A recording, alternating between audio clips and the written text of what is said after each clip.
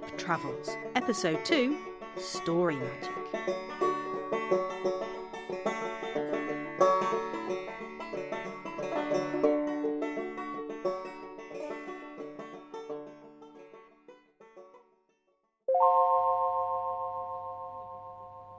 Dear Journal, I have finally worked out how to turn my journal off and back on. So that's useful. In retrospect, this is something that I perhaps should have ascertained before beginning my journey, but I was in a bit of a rush, what with this particular adventure not being entirely sanctioned by the council. Hopefully they'll soon realise how important adventuring is in the human place, especially with my discovery of libraries. That's right, that's what I discovered yesterday. A library. I've only ever heard stories of human libraries, since I wasn't born back when the gateways between the enchanted place and the human world were closed. For anyone else who's never seen one, libraries are whole buildings full of books.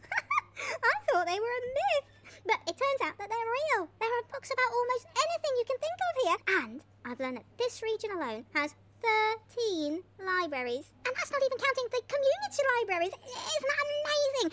Just think what all of this story magic could do for the enchanted place. That must be why Val wants to bring back tours for humans in the enchanted place. I mean, the stories in just one of these libraries could rejuvenate magic in the trail for a full year.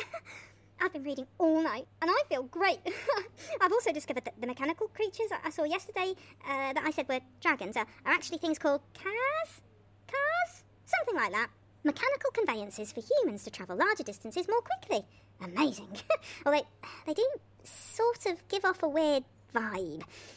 It's a good job the humans I came across were coming to this library yesterday. I was feeling so strange after my ride on the car. And climbing the pile of what I've now learnt was rubbish. The bottles weren't glass. They're made of a new thing that the humans invented called plastic, I think. Apparently, rubbish is bad, which makes sense because it felt bad.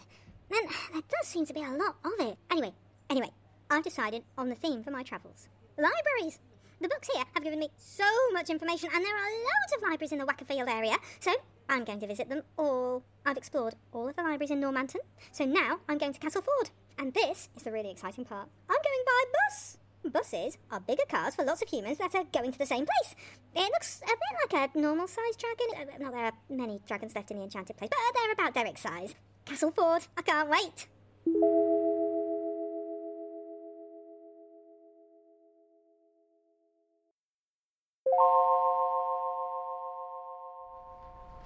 I am on a bus. Don't think that the humans will be able to hear me, but just in case, I'm whispering.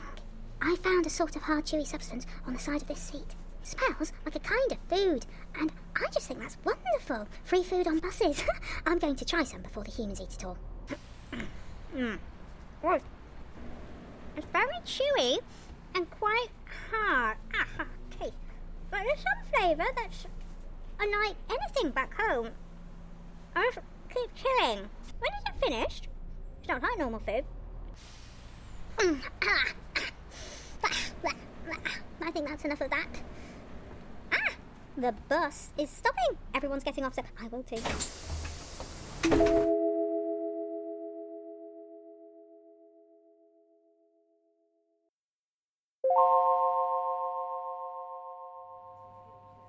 Well, I've travelled around a bit, and now I'm here in the library. Took me a while to feel okay again. I think that free bus food didn't really agree with me. But what an exciting day, though. If you ask me, we need buses in the enchanted world. It was wonderful. Anyway, I've made some more discoveries in this library. The small humans are children. That's younger versions of the grown-up ones. The younger ones are also much more fun, and they have loads more magic all around them. Grown-ups are meant to know more, but don't seem to understand as much. Back to the magic point. I don't think the humans can see it. If they did, everyone would probably listen to the children more. Yesterday, there was a small child running around, magic sort of coming off of it in waves so much. I got closer because I couldn't see a book or anything to account for the magic, and that's when I realised it was coming from the child's play. Yeah, play makes magic. I think it's to do with the imagination or something. There are all of these grown-ups in the library too.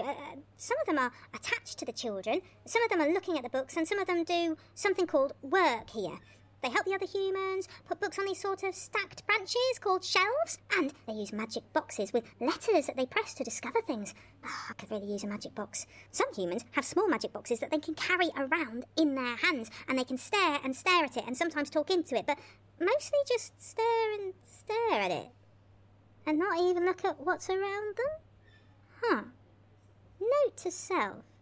Small portable magic boxes might not be a good thing. I don't want to get sucked into some sort of staring trap.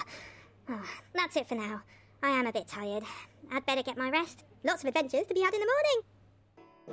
You've been listening to Hope Travels, an audio series funded as part of WordFest and Festival of the Earth, led by Wakefield Council through Creative Wakefield until October 2021 across the Wakefield district.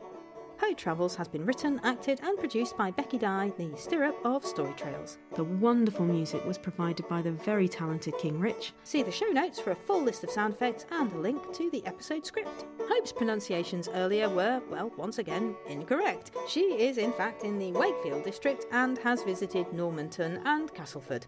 Also, do not eat abandoned gum on the side of seats in buses. Hope doesn't know this, but it's bad for you.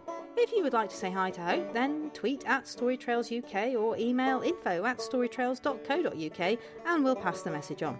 If you're a small human, remember to ask a grown-up to help. Join us for Hope's next adventure as she discovers a big problem and wonders what a tiny boggle could possibly do to help. If you're enjoying Hope Travels, remember to book your place for the live storytelling show of Hope Returns across Wakefield libraries and in the WX all of this October half-term.